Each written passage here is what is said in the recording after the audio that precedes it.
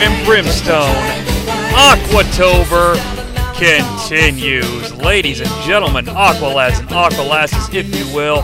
Thanks so much for joining us here in the AquaCave. My name is Jonnie Sea, and this is a special spooky edition of Brightman, which is going to cover the Inferno Match. Yikes! That is certainly a haunting thing to think of. What makes a person want to rewatch every Inferno match in WWE history? Well, I mean, it sort of fits the theme, doesn't it? So let's get into it. Right off the bat, a little side note. I realize that basically, here's the gist of it. There are 4 Inferno matches in history, okay? Period. There's also a Ring of Fire match. I get that that's basically an Inferno match, even though technically it kind of isn't. But here's the thing. That match took place in an era where things were so polished and controlled and, dare I say, a little bit more safe. I don't really want to talk about it. I know Bray Wyatt's a hot topic right now, whose merchandise can be found at Hot Topic, whose fans most likely work at Hot Topic. All right, that's enough Hot Topic gags. But I don't know. I'm not trying to capitalize on the Bray shit here. I want to look at the actual quote-unquote Inferno matches. So that's what I'm going to do. Now, crazy, the 4 matches that I mentioned, of them, 3, the first 3 take place all within 98 and 99, the Attitude Era. So big shocker there. What I'm going to do is we're going to talk about each match. I'm going to try to give a little bit of context for why the match took place, and then I'm going to review it, just like I normally do. I'm going to use my normal system, which I've adopted here in the AquaCave, meaning that a wrestling match is worth 2.5 stars. And then the bell rings. They lose stars or they gain them. Whatever happens, happens. Of course, these matches aren't exactly work rate classics, but we'll see what sort of spectacle they can deliver. I think it's a lot of fun. These matches don't get a lot of play, and that's not necessarily because they're bad or because they're good or anything like that. I think that they're just sort of out there. When I was looking at the official list of Inferno matches, I was like, okay, I know this one, I know this one, I know this one. Wait, there's a 4th one? Surprise! Hidden Inferno match that I didn't even fucking remember. Of course, we'll get to that when we get there. But if that sounds good, grab a light, or eat an edible. I don't really care. But either way, come along for the journey here on Brightman. Chapter 1. The KANE family curse. Oh, yes. It's truly a journey into darkness here for the very first Inferno match. We are coming hot on the heels of WrestleMania 14, where The Undertaker defeated Kane. But folks, we know that evil never sleeps. And it was awoken once again on April 26, 1998 at the Greensboro Coliseum in Greensboro, North Carolina. The heart of tradition of the NWA WCW. I mean, seriously, it's kind of ballsy to bring the circus to North Carolina, if you will. It's Unforgiven in your house! JR and the King are on the call. Now, it's important to mention, because it will come into play later, that before this matchup, Double J, Jeff Jarrett, had a concert with Sawyer Brown, country legends, and Steve Blackman, martial arts legend, and Tennessee Lee was there, of course. I'm assuming this was done to allow the pipes and the rigmarole that are necessary to fuel the flames to be set up around the ring, so that makes sense. Hilariously, as JR and the King are setting up the video package, the King has hot dogs and marshmallows on sticks ready to roast. Jim Ross is very angry at the King for mocking this very serious situation. JR then cues up the video package by calling this a heated rivalry with a fiery past. So, ladies and gentlemen, Jim Ross in a pot kettle black scenario. The video package begins. It's narrated by Mikey Cole in his bitch-ass freshman stage with his frosted tips.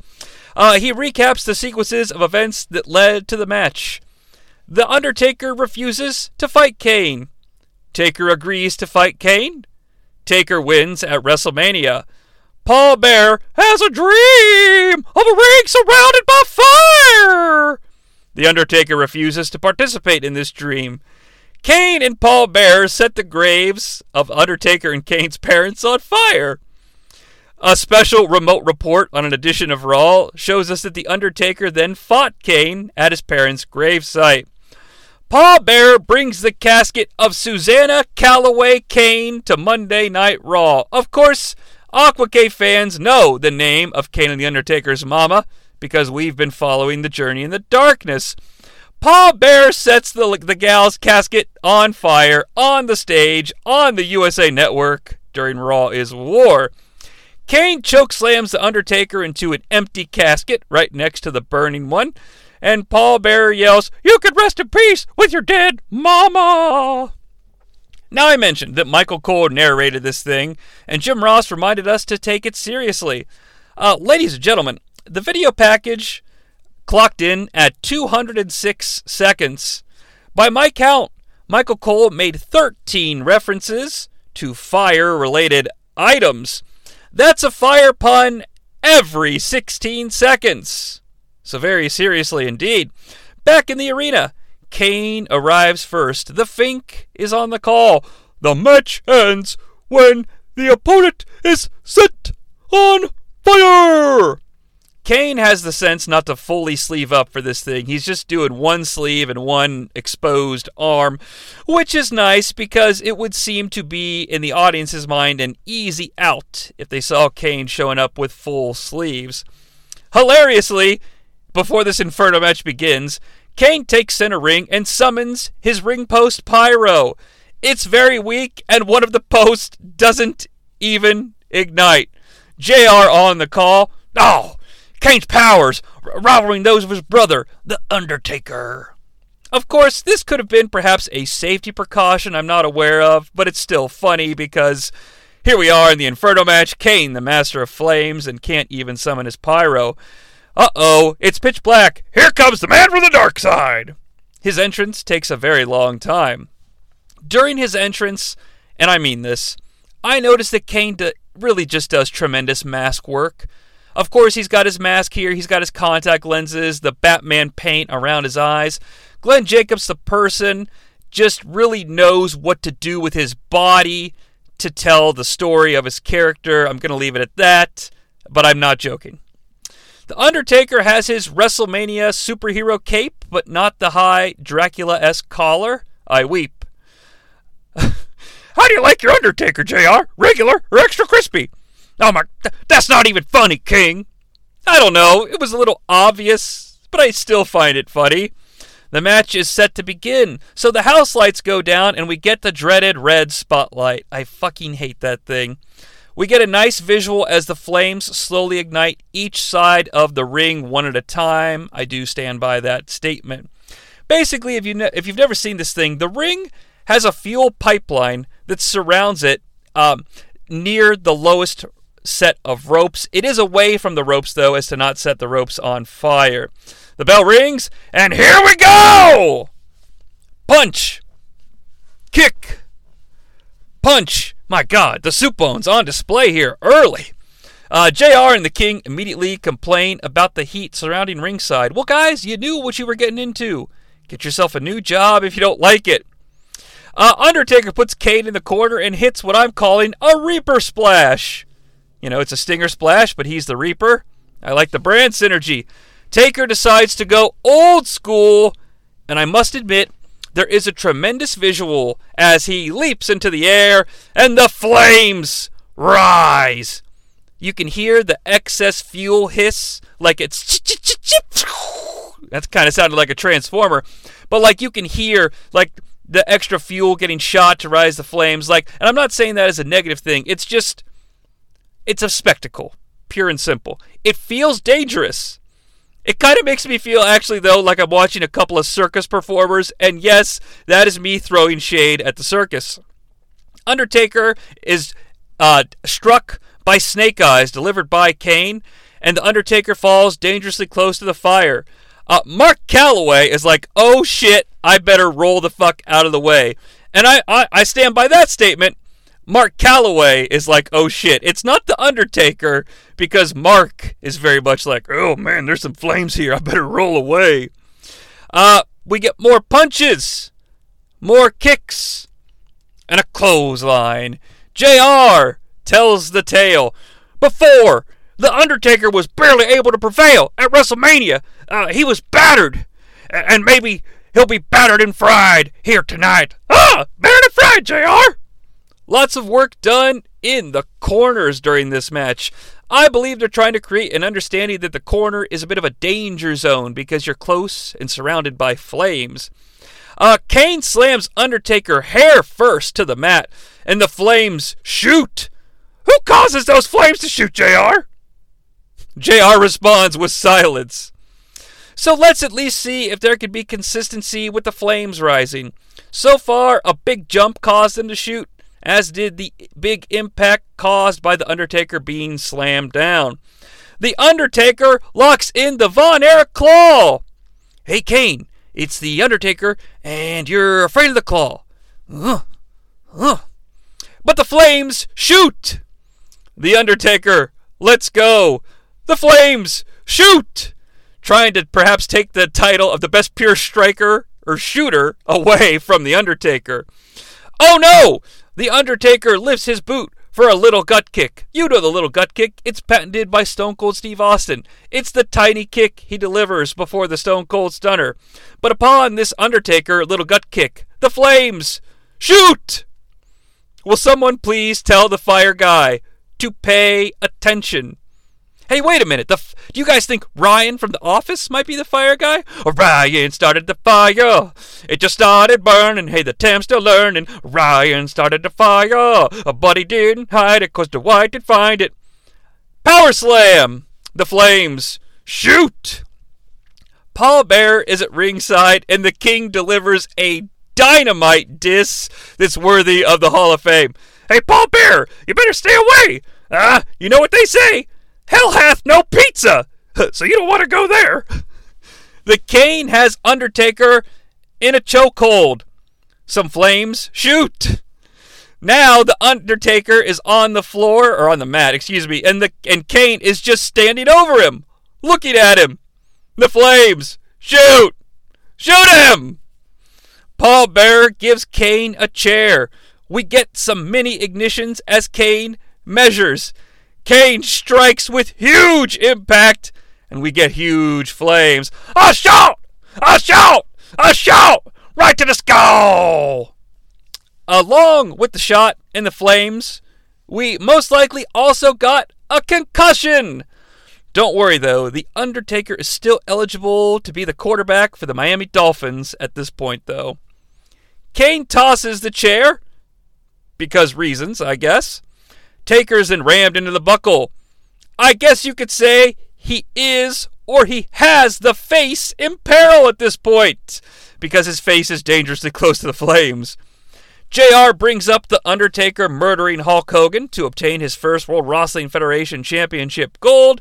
It is the heat of the Monday Night War, so that tracks. Great shot of Paul Bearer with a tiny hanky wiping sweat from his brow as well. An exchange of blows center ring causes explosions with each strike. We get some more pure strikes. And how come the flames never rise when these pure strikes are near the ropes or in the corner? Something smells here. Jim Ross continues to complain about the heat. A side Russian leg sweep gets 2 explosions. Through hellfire and brimstone, the Undertaker is coming back. Leg drop by The Undertaker gets the highest flames yet, proving that the leg drop is the most powerful move in sports entertainment, brother.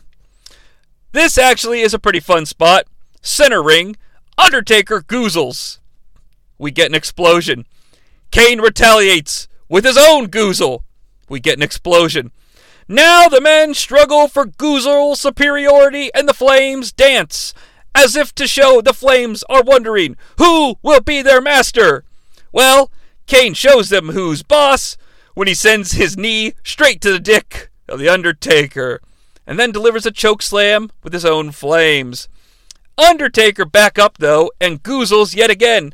The Goozle gets 3 big flame spurts. Tweet, tweet, tweet. And then a huge one for the choke slam. My God, fans, who will the Flames answer to? KANE with a patented Undertaker sit-up. A double big boot spot. Both men fall to the floor. No Flames. Oh, come on. That was an obvious one. Both men use their powers. Give them the heat. Paul Bearer is sweating gravy, according to the King. We do get a shot of Paul. It's at this moment, it's proven to us forevermore that Paul Bearer is a graduate of the Colonel Parker School of Hanky Sweat Removal. Because Paul Bearer is all over the place with this hanky, and it's just giving me the fucking Tennessee Lee or Colonel Parker feels. Paul, if you're going to sweat, you gotta always carry a hanky. Harlem Heat! Get me my hanky. Okay, I'll get you hanky, but you're gonna pay us, right? Sure thing.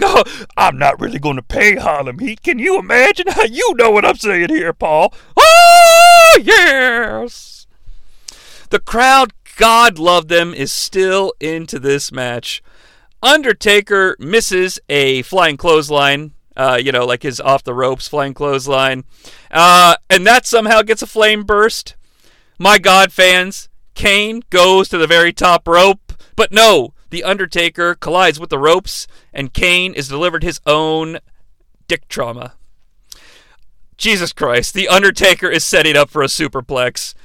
The King pontificates that the impact from the superplex will cause the fire to shoot through the roof.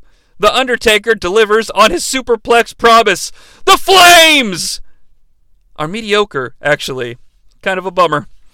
Undertaker tosses KANE over the top rope like a sack of potatoes. Paul Bearer now goes over to Gerald Briscoe, who's in the timekeeper's area. Gerald Briscoe is sitting next to the guy in charge of the fire. This dude is a motherfucking fire DJ. Seriously, stay with me on this one. The contraption looks like the levelers on a fucking set of turntables. Motherfucking DJ Lethal is here to control the fire. Maybe this is how the Undertaker became so close with Limp Bizkit. He met DJ Lethal here at the very first Inferno match. KANE appears to be leaving as he's heading towards the entranceway. Paul Bearer still yelling at DJ Lethal. The Undertaker tries to leave the ring, but Paul Bearer is admonishing DJ Lethal to trap the Undertaker with flames. As they rise at each side, the Undertaker tries to use to leave the ring. The Undertaker is trapped. Sure, this destroys the illusion that the explosions were somehow the result of impact in the ring, but whatever, it's not like they ever said that they were related. Oh my God, it's Vader! What in the blue hell is Vader doing here in some tennis shoes? Vader punches KANE. Vader and KANE! Vader and KANE! Vader and KANE! Vader and KANE then fight close to the ringside area, and they're kind of locked up with one another like a couple of bulls with their horns locked. The Undertaker is in the ring. He surveys the scene. My God. He runs. He leaps. DJ Lethal, bring it on! The Taker does a plancha over the Flames.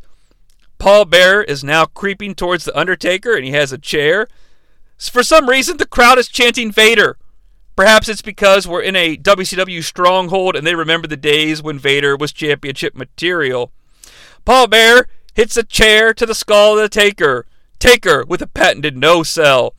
He then takes the chair from Paul, and Jesus Christ, he crowns KANE, the king of Westeros, when he just murders him with this chair. Folks, KANE is dead. Like, he is out. Paul Bearer tries to grab the chair. Taker tosses it to the ground. Paul Bearer flees in fear. Undertaker in pursuit. They reach the stage that Jeff Jarrett was singing on earlier. The Undertaker grabs a big drum, and my God, he slams it over Paul Bearer's head. What song is that? Asks Jim Ross. Seriously, Paul Bearer wandering around and then crumbling into a heap with this drum over his head is tremendous. The drum is removed, and it's revealed that Paul Bearer is bleeding for the sport. The Undertaker approaches the ring. Kane has the chair. Undertaker with a little gut kick. Kane falls backwards from the impact, and oh my god, his arm is in the fire! His arm is in the fire! His arm is on fire! Thank God, though, it's his covered arm. Kane scurries. Kane scurries some more. Kane looks at his arm ablaze and scurries all the way to the back. The bell rings. And thus ends the first ever Inferno match. Okay, well, the match itself. Well, let's give this guy a serious take here. So the match itself was pretty much nothing. And what I mean by that is, there's not like a lot of work or story being told with the maneuvers. This one is all about the visuals. Now, don't get me wrong, and I mean this. Undertaker and Kane, Mark and Glenn, whatever. I mean, these guys worked hard because this is a hard spot to be in, okay? So I give these guys all the credit in the world for putting together something that was watchable, okay? I do mean that. And I want to be polite to these guys. Their minor work does match up with the visuals to at least, give you 16 minutes of basically entertainment, okay? So, like I said in the beginning, every match is 2.5, then you lose or gain, and we figure out where we end at the end. That's a shitty sentence. I'm going to give these guys 3. I think that's fair. The spectacle hides the lack of ring work, and I think these guys, they deserve a little something for the effort. This Inferno match isn't so much forgotten to history. It is the first one. It's memorable. It's good enough. Commentary's okay. And seeing DJ Lethal just really put this thing through the roof for me. I was ready to take stuff away, but I really sat and thought on it. And I was like, these guys, regardless of how you might feel about them personally, they are a couple of fucking circus animals trapped in a goddamn ring of fire. What more do you want from them? Okay? So, I'm going to be polite. I'll give them 3. And, history can look upon this match and remember it decently enough. You want to talk about history, though? History made here in the AquaCave. I mentioned earlier that I completely forgot about an Inferno match.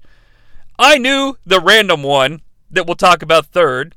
And I remembered the 4th one because it was like, my God, the Inferno match is back. But this one we're about to talk about, yikes, completely lost to Jonnie Sea's mental history. So it's a little bit less than a year, but almost a year, February 22nd, 1999, when Raw is War, from the UTC Arena, home of the Final 4 in your house, for The Undertaker versus Kane, Inferno 2. But some things have changed since we last saw these combatants. The Undertaker is in the heart of his Setan Dochman Don Diente phase, as he is now the Ministry of Darkness Undertaker, and beginning to feud with Vince McMahon and the corporate team, as Michael Cole would say. Kane, of course, is a member of the aforementioned corporate team, although admittedly he's somewhat on the outs with its leaders. This episode of Raw begins with Vince McMahon hyping the Inferno match for tonight, so at least it was something they announced from the very beginning. Segment also features early attempts to call the Big Show the Big Nasty, which I appreciate. This Raw also features the WWF debut of Public Enemy. Interesting. Later in the show, The Undertaker gives a speech and warns Vince that the true threat to the WWF is not Stone Cold Steve Austin, but indeed the Ministry of Darkness. He says the Inferno match will not rid Vince of this problem.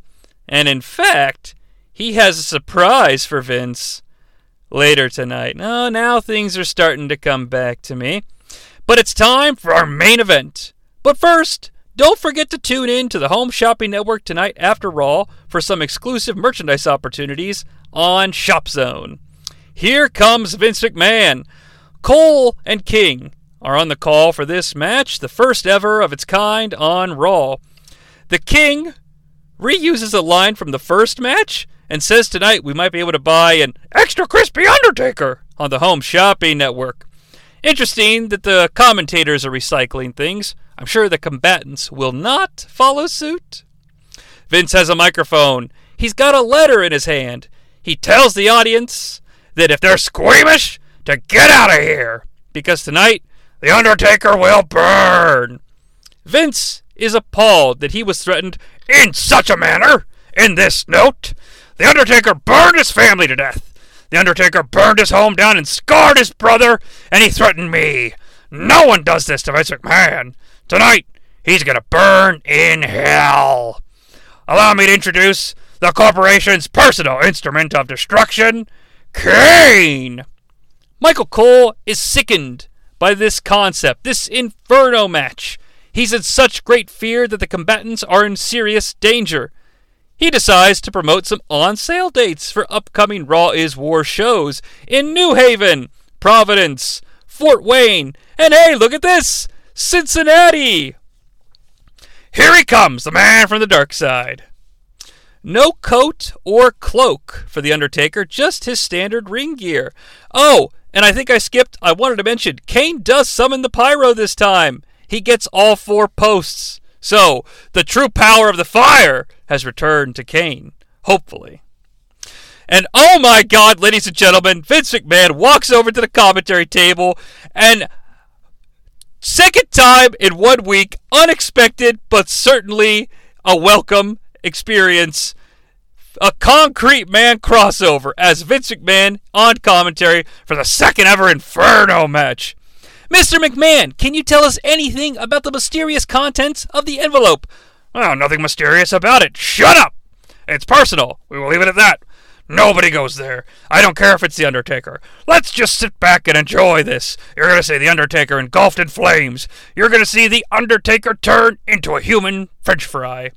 The Undertaker summons the lights, as he's prone to do in his entrance. Oh yeah, he's got powers. He's got powers, all right. And look at this. Go, go, go. Go, KANE. Go get him. Get him. Apparently we are underway. Come on, light it up. Light it up. Light up the ring.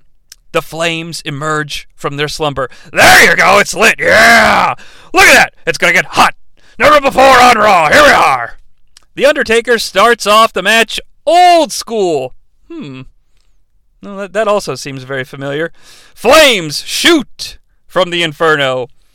KANE, though, immediately drags the face of the Undertaker close to the flames. But no. Now the red light is back. Damn. I don't like that.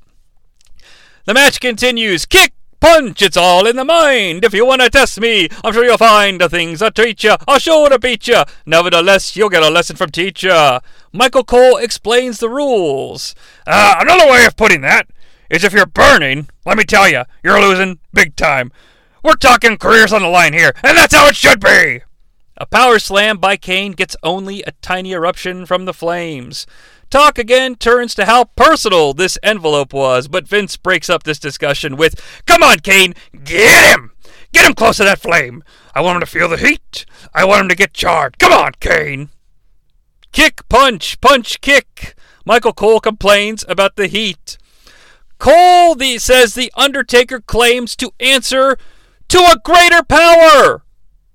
Already here in February, seeds of the greater power being sown. No wonder this thing was such a letdown. It does certainly drag out. In response to this greater power, Vince replies, "Yeah, well, let me tell you. Tonight, here on Raw, he's answering to me, pal." Wow, Vince. Spoiler alert, maybe? Jesus. At least he is telling the truth. A suplex by KANE gets some big flames, and oh my goodness, Paul Bearer is here as well. Now it's just a full-on family reunion from match 1. But he's coming over to Vince, and it looks like Paul Bearer is holding a gift box. "Special delivery, Mr. McMahon. Go on, open it," he says. Cole and King desperately want to know what's in the box. We'll look at it later. All right? No, he really fucking says that. Back in the match, if you even care, KANE is in control. This match is such an afterthought, not only here in my presentation, but it's because it's being presented that way during Raw. And I get it, it's Raw, it's the Attitude Era, it's the War, I understand. The face of the Undertaker is dangerously close to the flame. The King taunts Vince, asking if he's perhaps afraid to open this mysterious box. You want to know that badly, huh? All right. We then cut to Vince at the announce table, and he's opening the box. He sees the contents. His face goes oh so very sad. He takes off the headset. He pulls out a teddy bear. Back in the match, Kane is in peril, punches, kicks, and turnbuckle strikes by the Undertaker. Paul Bearer is laughing at Vince now, audibly. Whoa! A clothesline causes flames to leap. Kane tosses the Undertaker over the top rope like a sack of potatoes. Hey, wait a minute. Didn't I just... No. Kane goes up top and leaps onto the Undertaker. No! The Undertaker moves, and Kane pulls a Mick Foley WrestleMania 2000 and goes sternum first into the table, and fuck me sideways, it looked like it hurt. Vince has the bear still. Taker lifts up Kane. He strikes him with pieces of the broken announce table. McMahon still has the bear. Taker then whipped into the steps by Kane. Kane runs towards the Undertaker. Big boot. No! The Undertaker catches the boot, and he puts it in the... My God, Kane's on fire! Kane, for God's sakes, stop looking at your boot! You've already dropped to the ground. Roll, you demon! Roll! Extinguish the flames! Vince has the bear. Kane, still on fire. Undertaker approaches Vince. Vince with the bear. Kane, on fire! The Undertaker takes the bear.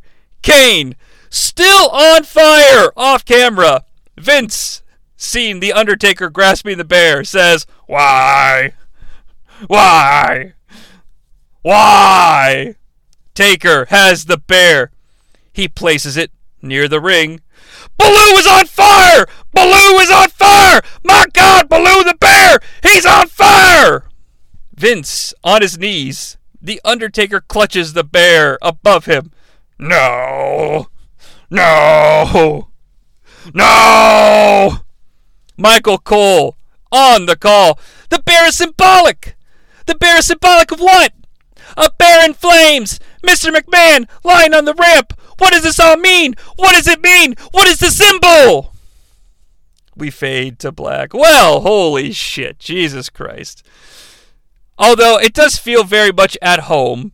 A huge Inferno match. Nobody cares. It's just an angle. Michael Cole yelling about symbols. There's something very comfortable about this little 7-minute Inferno match. But, I gotta admit, I feel really stupid for forgetting about this match. This is the one I forgot about. I'm sure y'all thought it would be the last one, which makes sense, which we'll explain. But everybody remembers the bear. Everybody remembers this. But I had forgotten that the bear was set on fire because there was an Inferno match happening. In my head, it was just something they did, like where Undertaker pulled out a lighter or some shit like that. The match, however, as opposed to this angle, yikes. Very, very forgettable. It's a third of the time of the original match, and it's a third of the effort from the combatants. This is just an angle. I'm going to be polite and give this thing 2, so I am subtracting because, they're just reusing shit. I deduct more, but Kane taking that leap into the table has got to be worth something, I guess. Considering I only remember the bear angle, though, I don't necessarily believe that the match itself deserves a ton of credit, as it's absolutely an afterthought. Moving on, though. Let's talk about the Inferno 3! Which, yes, I admit, sounds like it could be an MTV Real World Road Rules challenge, but it's not. It's the September 23rd, 1999 edition of SmackDown from Dallas, Texas. Now, this match is pretty big for me, which sounds very strange. I just want to sort of briefly explain why. When I first started the AquaCave, I was doing a show called UPN, the SmackDown 6. My goal was to review the first 6 episodes of SmackDown under the thesis that the WWF was super excited to be on network TV again, and they really wanted to go balls to the wall. It's the new fall season, and they want to prove to UPN that they are a success and a consistent ratings giver. And one of the things they did to do this was they had a lot of episodes that featured a lot of special attractions. Specifically, my goal was to get to this match. Kind of. Okay? The crown jewel of this concept was there's a 3-episode sequence where we get a tag team buried alive match. Huge. Then, the next week, we get Vince winning the goddamn WWF Championship.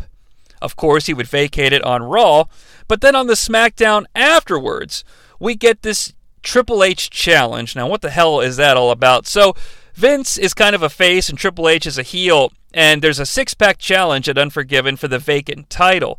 And Vince, in a power play, tells Triple H on this episode of SmackDown that he's got to win 3 out of a 5 series of specialty matches. Now, the specialty matches would all be based around his opponents. He would face the Big Show in a chokeslam challenge. He would face Mideon and Viscera, representing The Undertaker, in a casket match. He'd face Mankind in a Boiler Room brawl. He'd face The Rock in a Brahma Bull match. Now, the British Bulldog was an ally of Triple H, but not yet a part of this match, because at press time, Undertaker still is. So Bulldog is not involved, so don't worry about it. But he would also face Kane in an Inferno match. So, my podcasting journey is about to be complete. Let's get into it. Hilariously, according to Peacock, their little description for this episode of SmackDown says, The Big Show versus Kane in an Inferno match. Thank God it's not. Here comes Kane. Again, he's 0 for 2 thus far. He is here to stick it to Triple H, according to Michael Cole on commentary. Michael Cole sharing broadcast duties with Michael P.S. Hayes? Yikes. Kane gets in the ring. He summons the pyro. No! Actually, he doesn't summon the pyro, so that journey is over. 1-2. Is this on? Here comes Triple H with Chyna at his side, his should-be challenger at WrestleMania 16. Luckily, he's brought the Aquafina to keep himself cool. At this point in the show, he's already lost 1 match, that being the Chokeslam Challenge. There's 4 left, if you include this match, and he's got to win at least 3 of them. Triple H here, unlike his opponent, is all exposed skin, so he's got a big risk here. Unfortunately, Doc Hendricks, or Michael Hayes, calls Kane a master of the Inferno match. I'm not sure why. The flames ignite. The red light is back. The bell rings. So here we go. Michael Cole warns of temperatures in excess of 300 degrees.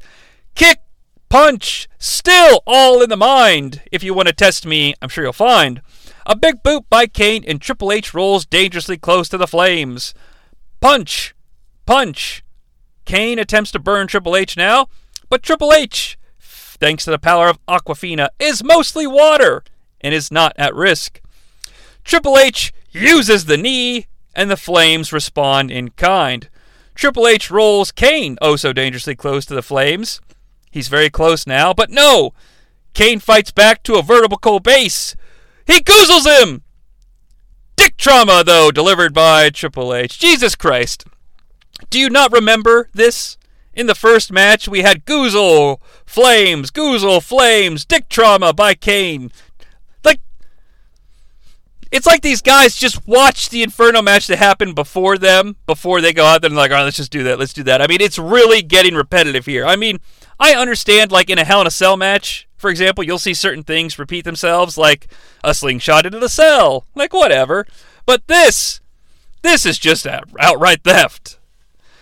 Anywho, a pedigree is attempted by Triple H, but it's countered with big back body drop.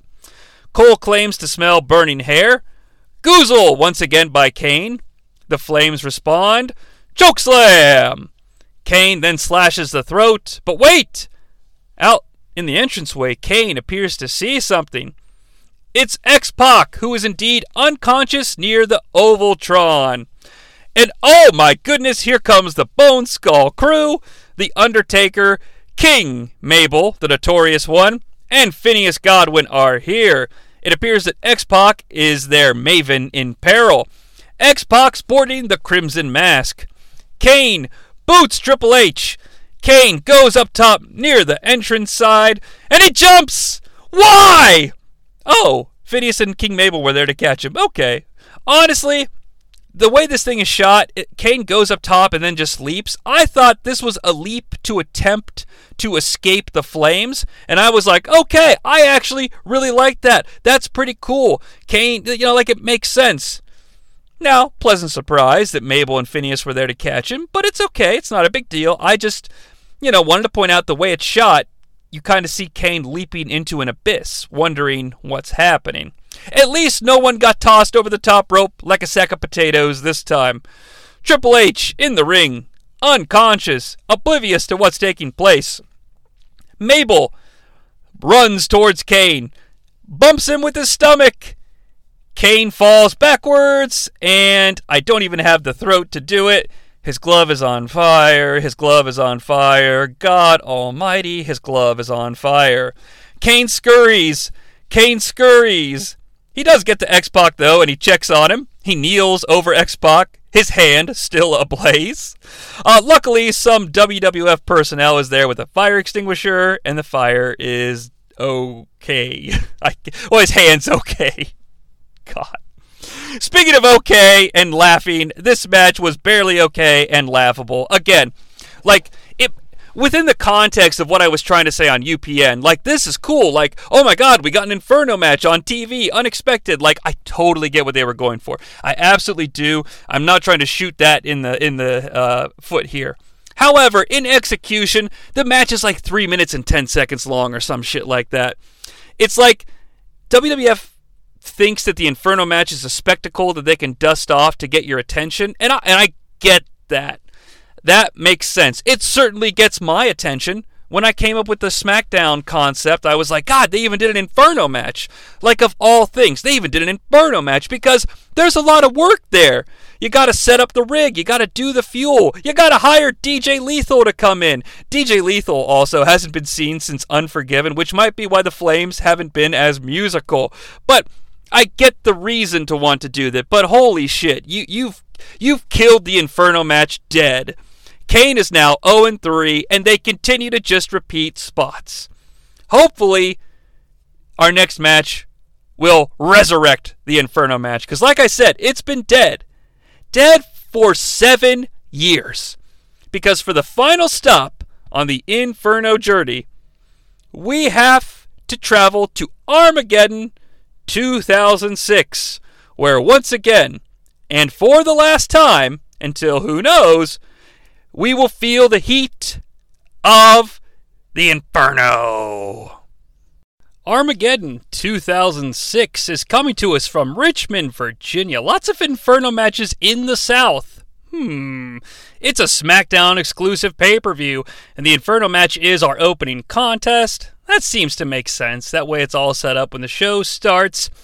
It is Kane, being the only man to compete in every Inferno match, desperately seeking a win against a hot new superstar, Montel Vontavious Porter. Finally, Kane is facing someone that's also wearing an outfit that we could potentially set on fire. JBL and Michael on the call.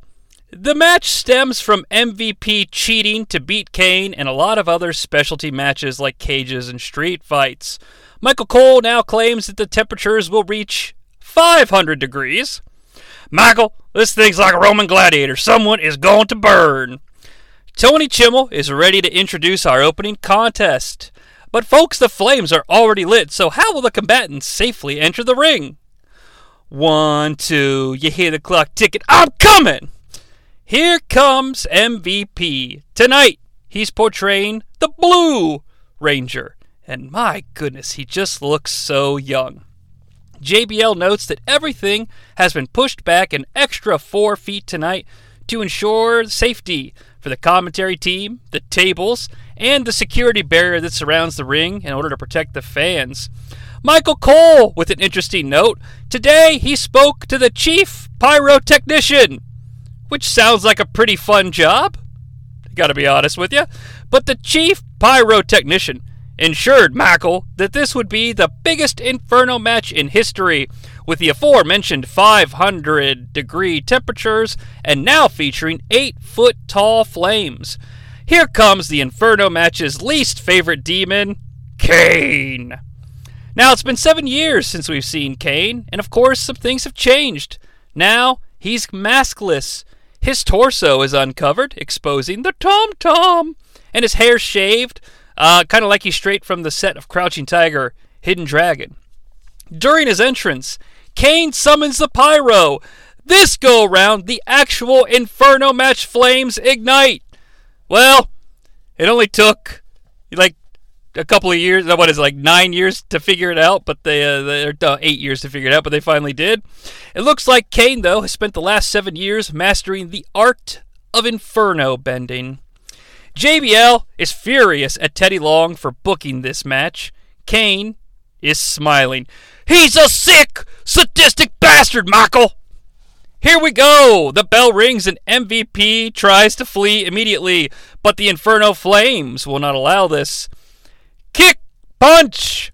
MVP climbs the turnbuckle, now looking for a way to escape, perhaps from the air, but the flames rise, and he thinks better of taking this risk.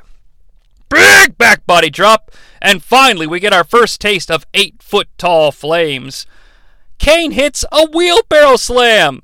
The flames don't ignite, but thank God. Oh, thank God. Thank the wrestling God. Notice, JBL, that we finally have a new spot here in the Inferno match. MVP goes up top once again, but he's trapped because KANE follows. KANE gets pushed up. MVP is up top, and the flames start to ignite as MVP is standing there. Yikes! MVP, fearing for his safety, jumps and hits a crossbody. Flames ignite, and again we have another new spot. MVP is in control. Cole notes that the flames' heat increases by threefold when they ignite. So, be aware of that, everybody. MVP hits the drive-by. The announcers don't make note of it, and there's no flames, so the drive-by must not be a thing yet. KANE, however, sits up, as he's known to do. He hits a big boot, which summons the big heat. He then hits the goozle! Absolutely not 8 feet worth of flames, though, upon the choke slam. KANE then unties the top turnbuckle pad. He takes it to the fire, and it ignites. All right, so we've got a fire punch coming up. He goes to punch MVP with the flame, but no, MVP ducks and hits KANE, and the turnbuckle pad is dropped. Massive boos for this. Come on, you want to see a man burn? What's wrong with you, Virginians? MVP tosses the turnbuckle, which has now been extinguished, to the outside. JBL lets us know, if anyone cares, that the ropes nearest the announce table have melted. I'm unable to confirm this, but I'm just going to go with it. MVP bounces off the ropes on a different side and hits a dropkick to a prone KANE. Perhaps this is a strategy to use dropkicks to roll KANE into the flames. Michael is correct. Who would have thunk it? MVP hits another dropkick to a seated KANE. KANE rolls. He goes for one more. One more tiny dropkick and KANE will be engulfed. But no! KANE moves and MVP dropkicks the fire! But he is not set aflame. KANE gets back in control. JBL, still appalled by this match. What in the hell are we doing on SmackDown, Michael? MVP goes up top again, but KANE pushes him down and MVP goes face first into the announce table. So we figured out how to get outside the ring, given our Inferno match history, but at least no potato sacks. KANE follows up top. He leaps, the flames ignite, and he clears them. He hits a clothesline. Woo! Close call. We are desperately close to the, or dangerously, close to the fire now on the outside, and it's any man's ball game. A big boot by KANE sends MVP down. KANE uses this opportunity to talk to the flames. No, he really does. MVP runs by. He's on the steps now, standing. Another goozle. KANE might be going for a chokeslam, but no, he's forcing MVP to bend backwards. Why? Because MVP is dangerously close to the flames. He's close to the fire now. He's closer. He's even closer. My God! Michael! MVP's on fire! It is true, the franchise of SmackDown is engulfed in flame. Damn you, Teddy Long! Damn you to hell! MVP scurries! MVP scurries some more! Upon further review, his back is on fire, but honestly the flames are mostly contained to his ass, which is kind of funny, I guess. He is a shit heel, so whatever. Finally, he stops and drops, but before he can roll, WWE personnel are there with fire extinguishers. KANE finally claims victory in an Inferno match. He summons the flames, and yes! They follow his beckon and raise, perhaps to 10, nay 20, nay 50 feet. And thus, the Inferno match completely comes to an end. So, talking about the match proper, this ends up being like the second longest Inferno match in history, and honestly, it was the easiest to watch, and this includes the 3-minute one. Because having MVP in there really made it feel different and a little more special. And obviously, MVP has like a completely different skill set that just enables the match to tell a different story. You know, Triple H was in this thing, granted for only 3 minutes, but he did absolutely nothing. MVP at least fucking tried. You know, I feel bad upon retrospective because I gave the first one 3 stars, and it's like, this one's better. Like it is. But I'm only going to go 2 3/4 because the match gets rolling, and then the next thing you know, it's over. It's like, man, I'm really enjoying this. It's so different. And I know you can't do like a 30-minute Inferno match, and I'm not saying you should. It's just like, oh man, this is so good. If it had as much time as the first one, I'm sure it would have been a higher star ranking. But you live and you learn. And what have we learned here on this very special AQUAtober horror-themed edition of Brightman? We've learned that over time, the WWE has also learned. They have learned a very valuable lesson. It may look spectacular, but in the end, it's probably best not to play with fire. But hey, don't get caught unaware yourself and aflamed without a fire extinguisher. The equivalent of that in podcast form is to subscribe to the AquaCave so you get notified whenever new content drops. I'm Jonnie Sea, and a winner is you. We will see you next time here in the AquaCave.